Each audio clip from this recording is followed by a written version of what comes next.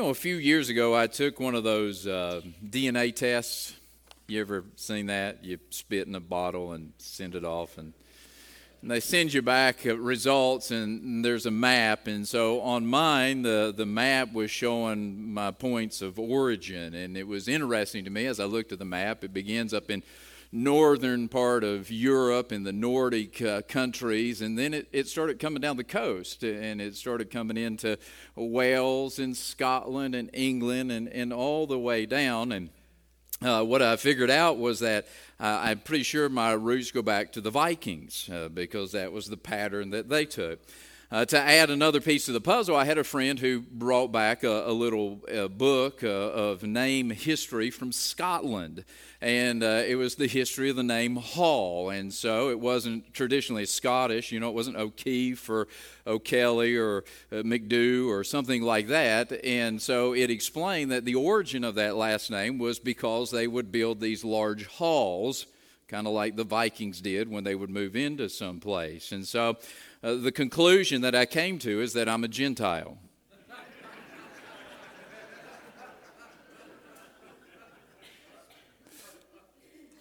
And I'm pretty sure I'm looking at a room full of Gentiles. And you and I have lived so long in the luxury of grace and in the reality that Gentiles get saved, it may be lost on us that the Apostle Paul gives half of the third chapter of Ephesians explaining why and how Gentiles are saved. And so this morning, I'd like for you to go to Ephesians chapter 3. We're going to read verses 1 through 12, and we're going to look at Gentiles in Christ. As you know, the entire theme of the book of Ephesus is in Christ, because it's all about those who are in Christ and what we have in Christ and how that being in Christ saves us eternally and fits us for heaven. And so this morning we come to the third chapter, and it begins in verse 1. For this cause, I, Paul, the prisoner of Jesus Christ, for you Gentiles, if you have heard of the dispensation of the grace of God, which is given me to youward, how that by revelation he made known unto me the mystery, as I wrote afore in few words, whereby when you read you may understand my knowledge in the mystery of Christ, which in other ages was not made known unto the sons of men, as it is now revealed unto his holy apostles and prophets by the Spirit, that the Gentiles should be fellow heirs and of the same body and partakers of his promise in Christ by the gospel, whereof I was made a minister, according to the gift of the grace of God given unto me by the effectual working of his power. Unto me, who am less than the least of all saints, is this grace given, that I should preach among the Gentiles the unsearchable riches of Christ, and to make all men see what is the fellowship of the mystery, which from the beginning of the world hath been hid in God, who created all things by Jesus Christ, to the intent that now unto the principalities and powers in heavenly places might be known by the church the manifold wisdom of God, according to the eternal purpose which he purposed in Christ Jesus our Lord, in whom we have boldness and access with confidence by the faith of him. Let's pray. Oh Lord, it is my distinct privilege to stand in this pulpit today and to address your people. I recognize a divine calling that you've placed upon my life. Although I don't understand why, I have accepted it and realize and rely on you to speak through me. And so, Lord, I pray and ask that you would empty me of self and all self-motivation, and that you would fill me with your Holy Spirit and the desire to glorify you. Help me to represent you rightly. Help me to communicate you clearly, Lord. I pray and ask that you would help us to see how wonderfully you have made us, Gentiles, fit into your master plan. Father, I pray and ask that you would deepen our appreciation for what you have done for us, and that you would strengthen our security in knowing that we have an eternal place in Christ. Father, help me now, I pray, in Jesus' name, amen. Paul previously introduced the subject of Gentile salvation through the new work of God called the church in chapter 2. So as we finish up chapter 2, in the second half of that chapter, Paul introduces this concept of Gentile salvation, that Christ came not just for those who were near, not just the Jews, but also for those who were far, and that in Christ He reconciled them together. He removed the dividing wall of the law. He brought together this new work, this new entity, this new body, this new building, Jew and Gentile in Christ, known as the church. At this point, at this time of the writing of this letter, this would still be considered a new work of God. It is coming after 2,000 years of Hebrew history. God is changing the program, and there are still some people who are understanding that. They're trying to catch up with that, and there are some people who still don't believe that it is a work of God. Paul also explained the foundational role of the apostles to the church. If you remember in Ephesians 2:20, he said that Christ is the cornerstone and that the apostles are the foundational stones, and then the church is built upon that like framing. And so he introduces a couple of concepts here. One is Gentile salvation. The other is the foundational role of the apostles.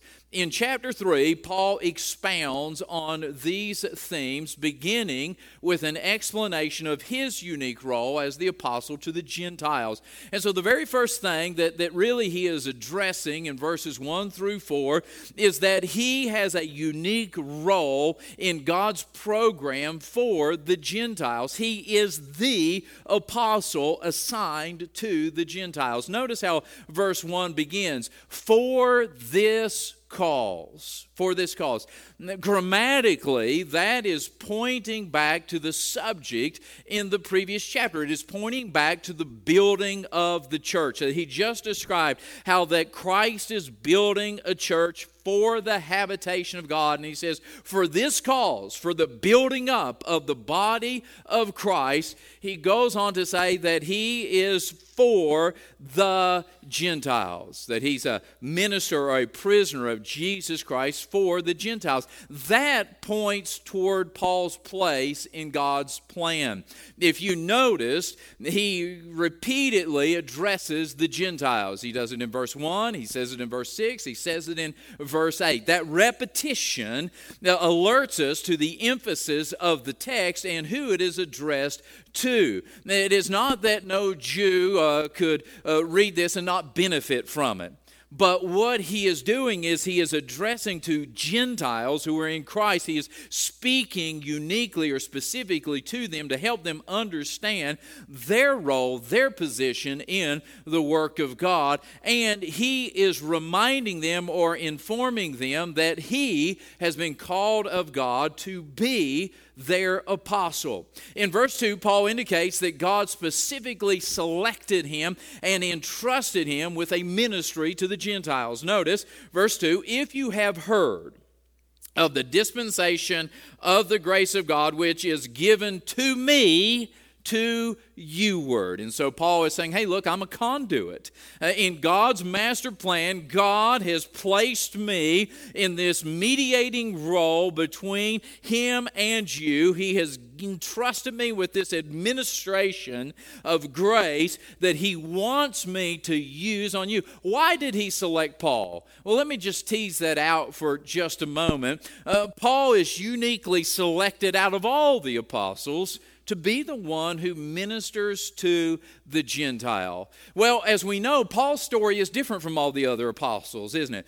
Jesus selected 12, and one of them betrayed him and committed suicide, Judas, and so that leaves 11 apostles. The apostles thought they needed to fill in the gap, and so they rolled some dice, cast some lots, pulled straws, and selected a 12th guy in the beginning of the book of Acts. But do you notice you never hear about that guy ever again?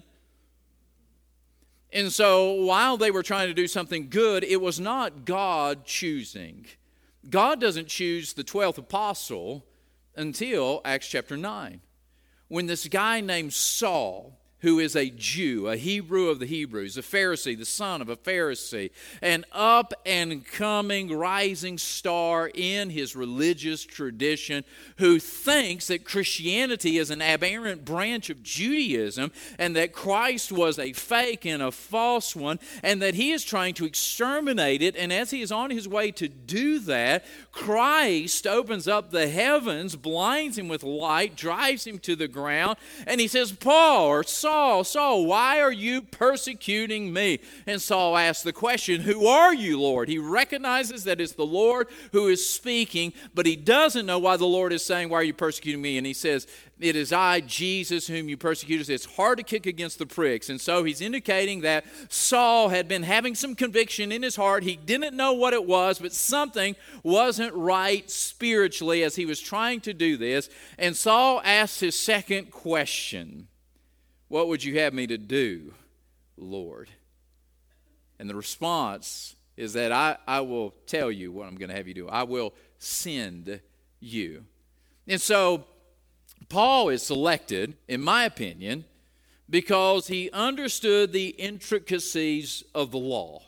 He was a student of the law since the time that he was a small child. He has been memorizing the law. He has been studying the law. As a matter of fact, at one point he says that he studied at the feet of Gamaliel. Gamaliel was one of the most famous rabbis who ever lived in Israel's history. His name literally means the gift of God, and he is said to have made a major impact on Judaism, so that when he died, they said that the light had went out or dimmed in Israel. And so Saul was no slacker. He was not graduating bottom of his theological class. That dude knew the law perhaps as good as anybody in his day. But then we notice something different. He didn't follow Jesus from the very beginning like Peter, James, John, Matthew, and the others, did he? He was a guy who actually went against Jesus, who actually had Jesus' followers executed, so that when he got saved, he experienced grace in a way that few others had. And because of that, he becomes the perfect candidate to bridge this gap to the Gentiles, because he understood the law and could explain it, how that Christ is the fulfillment of the law and how that Gentiles could be saved without going through the law. But he also has experienced the deep grace of God, and he knows the realities of grace and the necessity of grace, and that makes him the perfect candidate to be the one who is sent to the Gentiles so that he can explain to them theologically what is going on, but so that he can also understand the grace that overrides and overrules the law and saves them. And so Paul understands his role in the work of God at this time. Paul spoke about his God-given ministry to the Gentiles in other letters, like Romans 11:13, when he said, I speak to you Gentiles inasmuch as I am the apostle to the Gentiles. Definite article, not a apostle, not an apostle. I am the apostle to the Gentiles. And he says this, I magnify mine office. It's official. It wasn't just something he took upon himself. It wasn't just a hobby. It wasn't just, hey, I like these Gentiles better than I like the Jews, or they don't stone me and beat me as nearly often as the Jews do, so I'm going to go this route. No, he recognized that there was some sort of authoritative, official decree or call from God that was sending him to the Gentiles, and he accepted it, and he embraced it, and he was pursuing it with all of his might. What made Paul different from the other apostles in this respect? Now I'm not talking about what was his background that made him different. How could he say that he has a unique role to the Gentiles that, say, Peter or James or John didn't have? Well, verse 3 states, or Paul states in verse 3, the answer to that, and he says this, how that by revelation he, that is God, made known unto me the mystery. You see, verse 3 states that God had revealed truth about his plan for the Gentiles to Paul that he had not formerly or fully revealed to anyone else. We've been talking a little bit about this in our teachers' meetings here lately. We're covering the major doctrines, and one of them was the doctrine of the Bible, bibliology. How did we get the Bible? Well, it begins with revelation. God reveals truth to mankind that is otherwise unknowable. Revelation was progressive. It began with the first man, Adam, and God revealed some things to Adam that are revelation, and it continues until the last apostle John when he pens the book of the Revelation. And for that period of time, some 1,500 years, God's revelation is progressive. He revealed some to Adam, and then some to Noah, and then some to Abraham and Isaac, Jacob, Moses, the prophets, the disciples, until the revelation is complete and fulfilled. And so Paul is in that line receiving new revelation, and what he says is, God has revealed to me some things that he has not formerly revealed. Up to this point, he hasn't revealed the details of this, and he hasn't fully revealed it. Because when he uses the word mystery, mystery doesn't mean a whodunit that you can't figure out. It means something that is not fully revealed. And so God had hinted at it or gave indicators of it previously, kind of like when we read in Psalm 67 this morning, that the nations be glad, that they will know God. That was God nodding towards this or pointing them towards this, but it wasn't a full disclosure. They didn't understand how the nations would be glad and how they would know God. But Paul says, man, I stand in line as a recipient of revelation, and God has revealed to me divine truth about the place of Gentiles in the body of Christ. Now, a skeptic could look at this and say, well, that's a little myopic. Maybe Paul's in his own echo chamber, and he thinks that he's got this gift, and everybody who gathers around him is saying, yeah, you're right, Paul, you're the one. But we need to take into account the fact that according to Galatians 2, 7 through 9, Paul's apostleship to the Gentiles was recognized by the other apostles like James, John, and Peter. In Galatians 2, 7 through 9, he says that they recognize that the ministry of uncircumcision to the uncircumcision or to the Gentiles was given to me, just as the ministry to the circumcision was given to Peter. And he says, those that seem to be pillars in the church, John, James, and Peter, gave me the right hand of fellowship and sent me to the uncircumcision or to the Gentiles. And so Paul's not in some echo chamber. He's not an egomaniac. He's not saying, hey, look, I'm the man. He is recognizing that God has given him a call, given him a revelation, and that was recognized by the other men of God at that time, which is also confirmed and evidenced by the fact that Paul became the chief writer of the New Testament.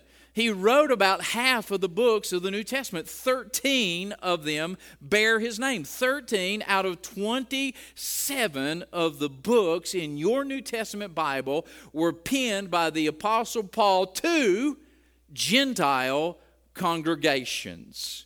And notice Paul alludes to that in verse 3 and in verse 4. In verse 3, he says that he wrote this revelation, right? How that by revelation he made known unto me the mystery. Parenthetical statement, as I wrote afore in few words. I've written about this a little bit before. I'm writing about it now more. Watch verse 4. Whereby when you read, you may understand my knowledge in the mystery of Christ. And so Paul took that revelation that was given to him supernaturally and he wrote it down. That's how we get Scripture. That's called inspiration. All Scripture is given by inspiration of God. It's profitable for doctrine, reproof, correction, instruction in righteousness, and that the man of God may be thoroughly furnished unto all good works. Right? Holy men of old spake as they were moved by the Holy Ghost. And so the Apostle Paul receives the revelation. He writes it down by inspiration. It becomes the Word of God, and it makes up half of the New Testament. If we confirm Scripture with Scripture, I would point out that Paul wrote on this subject at the end of the book of Romans, Romans 15 and 16. He says, "Nevertheless, brethren, I have written the more boldly unto you in some sort as putting you in mind because of the grace given unto me of God, that I should be the minister of Jesus Christ to the Gentiles." So the Apostle Paul knows exactly what he's doing. He is the apostle to the Gentiles. He's receiving revelation from God about the Gentiles. He is writing it down by inspiration and sending it to the Gentiles. But it does beg the question, why would God give Gentiles their own apostle and use him to write 13 of the 27 books in the New Testament? Almost seems out of balance, doesn't it? I mean, there's this major shift that is going on, and all of a sudden what was a Jewish book now really is focused on the Gentiles. And half of the New Testament is written to the Gentiles, and the apostle to the Gentiles gets the headlines. Do you ever hear any more about Matthew and Bartholomew and Thomas and the others? Right? We hear about Peter some, James, John. But the other apostles don't even get any page space in the New Testament. And yet here's this Johnny-come-lately who is writing half of the New Testament. And he is the apostle to the Gentiles. It may seem out of balance in the context of the New Testament, but think about it in the scope of all Scripture. If 13 books are written to the Gentiles, how many books are written to the Jews? 53, in case you didn't know. There's 66 total, if my math is right. 66 minus 13, 53. So in the scope of the entire Bible, we understand that there really is a small amount that is written to the Gentiles. The other factor is that it is because God has implemented a new dispensation in his work on earth, in which he was giving unprecedented grace to the Gentiles as well as to the Jews, and he has to give instruction about this. And so the second movement that we see in this text is the age of the Gentiles. We begin with the apostle of the Gentiles. Now we move into the age of the Gentiles. Notice verse 5. "Which in other ages was not made known unto the sons of men, as it is now revealed unto his holy apostles and prophets by the spirits." That word, other ages, there in verse 5 indicates that this is a new development. There is a new age, a new generation, a new era that is coming in the development of the program of God. In verse 2, the Apostle Paul used a word that is translated in English as dispensation. And that word literally means administration, like the administration of a household. You know how we read in the Bible about people who had a stewardship? The steward of someone's house. Joseph was one of those. Remember in Potiphar's house, he was the guy who managed all of the affairs of Potiphar. In the parables, Jesus talks about the unjust steward who was in charge of the books of the owner of the house. And so in that history, that word means the person who has administration. So they're not the householder, they're not the owner, but they have been put in a management position over the administration of that household, and they've been delegated authority. Kind of like Joseph. Remember, Potiphar didn't concern himself with anything that went on in his house. He entrusted it all to Joseph. And so Paul uses that word there in verse 2, dispensation, and it fits into this idea of ages. In other ages, this wasn't made known. In other dispensations or administrations, let me see if I can liken it this way. You say, well, that's okay, I kind of get what you're saying in the Bible, but is there anything we have like that today? And I would say to you that we refer to the presidential administration in a similar way, right? We've had, what are we up to, 46 presidential administrations in the United States. When the president is elected, he is elected to an executive office. That means he has executive powers to carry out certain things. And each administration will have their own policies, procedures, and modes of operation. And from one administration to the next, it can be vastly different. As a matter of fact, if we just compare 45 and 46, there would be vast differences between those two administrations, right? But they're both administrations. They're administrating the government of the United States, and they have been given a stewardship to carry those things out. It's still the same country. It's still the same government, right? But the administration is different. And so don't get distracted thinking about politics. I have no hidden message here. I'm just trying to help you understand this word that is used in Scripture, how that Paul is saying, hey, God has given me an administration. He's given me an administration role, and my administration is the administration of grace. Theologically, there have been 7 major dispensations or administrations in the Bible. It begins with the dispensation of innocency with Adam, and God is dealing with Adam and Eve in innocency, but Adam and Eve sin and they fail, and so they go from the age of innocency to the age of conscience, and so God is allowing them to govern themselves by their own conscience. But conscience fails, right? And God has to destroy the whole world with a flood, and He saves Noah and his family, and after that, God introduces the administration of civil government, and He says to Noah, if a man takes a man's life, then his life will be taken by man. And so that was the institution of civil government, that man was to govern man. That carries on until the time of the patriarchs, when God calls Abraham and He says, I'm going to work through this man and this family and his descendants. We have Abraham, Isaac, Jacob, and then that administration continues on until we get to Moses, when God makes a new covenant with the nation of Israel, and He has an administration of the law. And now everything is about the law, and God is operating through this administration of the law, and that continues until the time of Christ. And at the time of Christ, John 1:18 says that the law came by Moses, but grace and truth by Jesus Christ. Christ ushers in a new dispensation, a new administration. It is the dispensation of grace. And the Apostle Paul is the chief architect of that, if you will, in the sense that he is the one who is writing and informing us about this administration, just as Moses informed us about the administration of the law. And there's one more dispensation to come. It is the dispensation of the millennium, or the millennial reign of Christ, when God removes the church from the earth, and then Christ comes back with His triumphant saints, and He sets up His own throne on the earth, and He administrates the earth's affairs in person.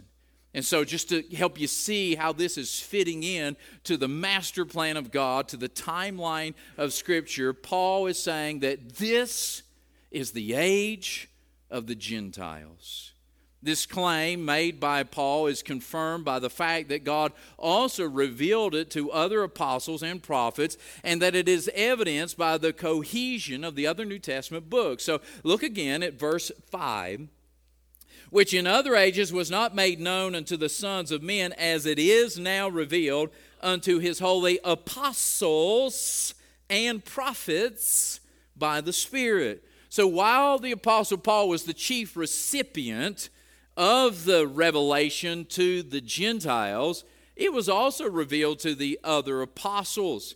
And so that's why when we read Paul's 13 books in the New Testament along with the other 14, there's no disagreement. There's no division. There is a cohesion that is there, because God is confirming the fact that this is a new age, and that He is working among the Gentiles in a way that He never has before. And even though people like James and Jude and Peter are addressing the tribes that are scattered abroad, it is not in collision with the writings of the Apostle Paul. In fact, did you know that Jesus foretold of this age of the Gentiles? I'll read it to you for time. In Luke 21, verses 20 through 24, Jesus said, when you shall see Jerusalem surrounded with armies, then know that the desolation is near, and there shall fall by the edge of the sword, and shall be led away captive into all nations, and Jerusalem shall be trodden down of the Gentiles until the times of the Gentiles be fulfilled. Well, you know, there's a couple of historic markers that we can see in that text of Scripture. Historically, we know that the first Jewish-Roman war began in A.D. 66 and that Jerusalem fell in A.D. 70. Jesus was prophesying about that around A.D. 32 or 33. He says Jerusalem will be surrounded by Gentiles. Jerusalem will fall. The Jews will be scattered into all nations, and they will remain dispersed until the times of the Gentiles be fulfilled. And so I say to you that the age of the Gentiles corresponds with the church age. It began with the resurrection of Christ, and it will end with the return of Christ. And so we know when it began. It began when Christ rose again from the dead, and the gospel goes into all the world, Jew and Gentile. And it's going to end when Jesus comes back to call this collective body, the church, out of the world. Paul described it this way in Romans 11:25, "For I would not, brethren, that you would be ignorant or uninformed of this mystery, that blindness is in part happened to Israel until the fullness of the Gentiles be come in." And so everything in the Bible is saying, hey, look, there's this period in time when God is focusing on the Gentiles. And I'm telling you, we're in that age right now. We're in that period right now. God is focusing on the Gentiles in this age like never before. And Paul explains the purpose of God in this period in verse 6. Why is he focusing on the Gentiles like never before? That the Gentiles should be fellow heirs and of the same body and partakers of his promise in Christ by the gospel. This seems like such a drastic change from what God had been doing before with the Jews for some 2,000 years. And so as a Gentile, we might get a little nervous and we might say, well, how can we be sure? How can we be sure that we Gentiles are actually a part of this? How can we really go to bed at night and sleep in peace and know that we're not in jeopardy of going to hell or not being saved because we're not part of the covenant people of Israel? And I would say to you, that's the final installment of what Paul has to say in this section of Scripture, and that is the assurance of the Gentiles. You see, verse 9 informs us that it was not a backup plan. It was not a workaround by God, but that it was part of His master plan from the very beginning. It just simply wasn't revealed until Christ. Verse 9 says, "And to make all men see what is the fellowship of the mystery, which from the beginning of the world hath been hid in God, who created all things by Jesus Christ." Paul says, part of my ministry is to help you to see what has been hidden up to this point. It is the mystery of Christ. It is the mystery of the Gentiles. It's been God's plan from the very, very beginning. And we see glimpses of that. In Genesis 3, when God makes the promise is not specifically to the Jews. The promise is through the seed of the woman that will bruise the head of the serpent. We find in other places that when God makes a covenant with Abraham, He says, I'm going to make you a blessing to the nations. And we see it hinted at over and over again. God all along had this plan to include the Gentiles. Gentiles were in the scope of God's plan of redemption from the very beginning, but it did not become visible until Christ established the church. Think about this. When Christ gave the Great Commission to the church in Matthew 28:19, He said, "Go ye therefore and teach all," anybody remember what the next word is? Nations. Now this is something interesting. You know you can define nations by two ways. One is geopolitical. We can define a nation by drawing lines on a map. And some of that's what's going on with Russia and Ukraine, right? Those were lines that were drawn on a map, but essentially they share the same history. As a matter of fact, if you trace the history of the Russian people, they trace it back to Ukraine. And so, and again, this is not to distract you with political issues and take a position, some lines on a map are geopolitical. They were drawn there because somebody wanted to have their own territory, they wanted to govern themselves or whatever. It's the same ethnicity, but they have drawn lines. That's not the word that Jesus used. He didn't say go into all geopolitical nations. The word that He used is a Greek word, ethnos. It's where we get our word ethnicity. And so what Jesus is saying is go to all ethnicities. All ethnicities. He's talking about our bloodline. He's talking about our genealogy. He's talking about our history. And you know that's great news, because all ethnicities outside of Jews are what? Gentiles. All of them. Gentiles covers every ethnicity. And I say to you, that is why we as Americans can be saved today. That is why Africans can be saved. That is why Asians can be saved. It is what makes the gospel the good news to the entire world. Could you imagine trying to preach a gospel that wasn't good for some group of people? Oh, you can be saved. Oh, I'm sorry, where are you from? No, you're not included in this. You're excluded. No, the good news is that the gospel is going to the Gentiles, and that God has declared that He would save the Gentiles who place their faith and trust in Christ no matter what their ethnicity is. Furthermore, Paul concludes in verse 12 that Gentiles have the same access to God as the descendants of Abraham in Christ. Check it out. We must hasten. In whom? In Christ. We. Who's we? Well, that's a combination of Paul and the Ephesians, right? That's Jew and Gentile. That we, Jew and Gentile, have boldness and access with confidence by the faith of Him. We have boldness. Boldness has to do with fearless freedom to speak to God. Do you realize that before Christ, the Jews didn't have that? Before Christ, they could not go into the Holy of Holies. Before Christ, they could not approach to the mercy seat. Before Christ, they had to bring their sacrifice to the temple court and drop it off with the priest. And the priest made the sacrifice, and the priest carried the blood, and only the high priest could go into the Holy of Holies where God would meet with His people and offer the blood for redemption. But in Christ, my friends, you and I don't have to go through a priest. In Christ, you and I have the fearless freedom to speak to God. We can pray to Him in Christ, and we can have our prayers answered. That's why Jesus taught us to pray, Our Father, which art in heaven, hallowed be Thy name. But we also have access. That means we have authorization to approach to God. Remember what Ephesians 2 said? We who were once far off, aliens from the commonwealth, without God, without hope in the world, we were at enmity with God. We could not approach unto Him without the fear of destruction. Now in Christ we have authorization. Come unto me, all you that labor and are heavy laden, and I will give you rest. He tells us to come boldly to the throne of grace that we may receive grace and mercy to help in time of need. And we have confidence. That means that we have an unshakable assurance from God. Here I stand as a Gentile with the greatest confidence that I will go to be with God when I die, not because of what I have done, but because of what Christ has done for me and what He has included me in.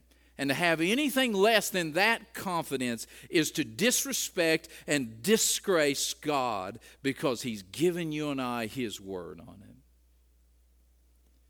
So with all that God has done to make a way for Gentiles to be saved, why are we not out spreading the gospel to our Gentile country? This is our time. This is the greatest opportunity we're ever going to have. The age of grace, the gospel to the Gentiles.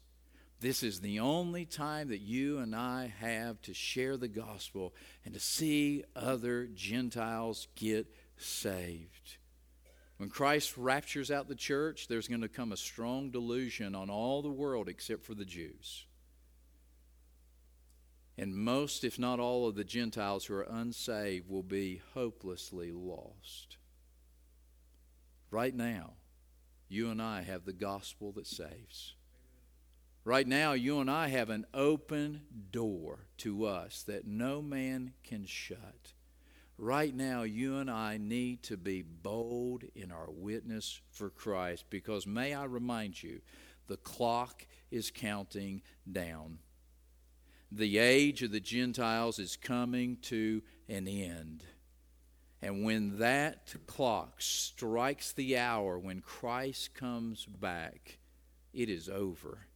It is too late for those friends, those families, those co-workers, those neighbors who don't know Christ.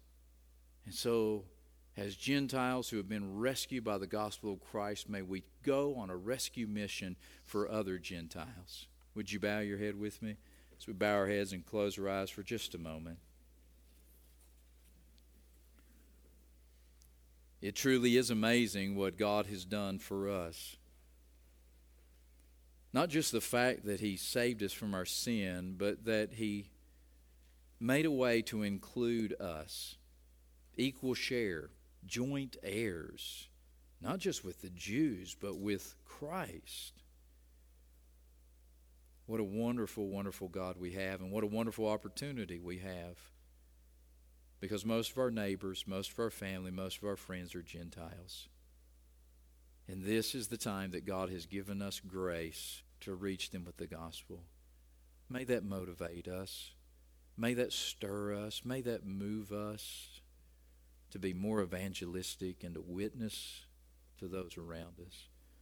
Oh Lord, we cannot thank You enough and praise You enough for what You have done for us, what You have promised to us, what You have included us in, what You have guaranteed to us. We know that we are undeserving.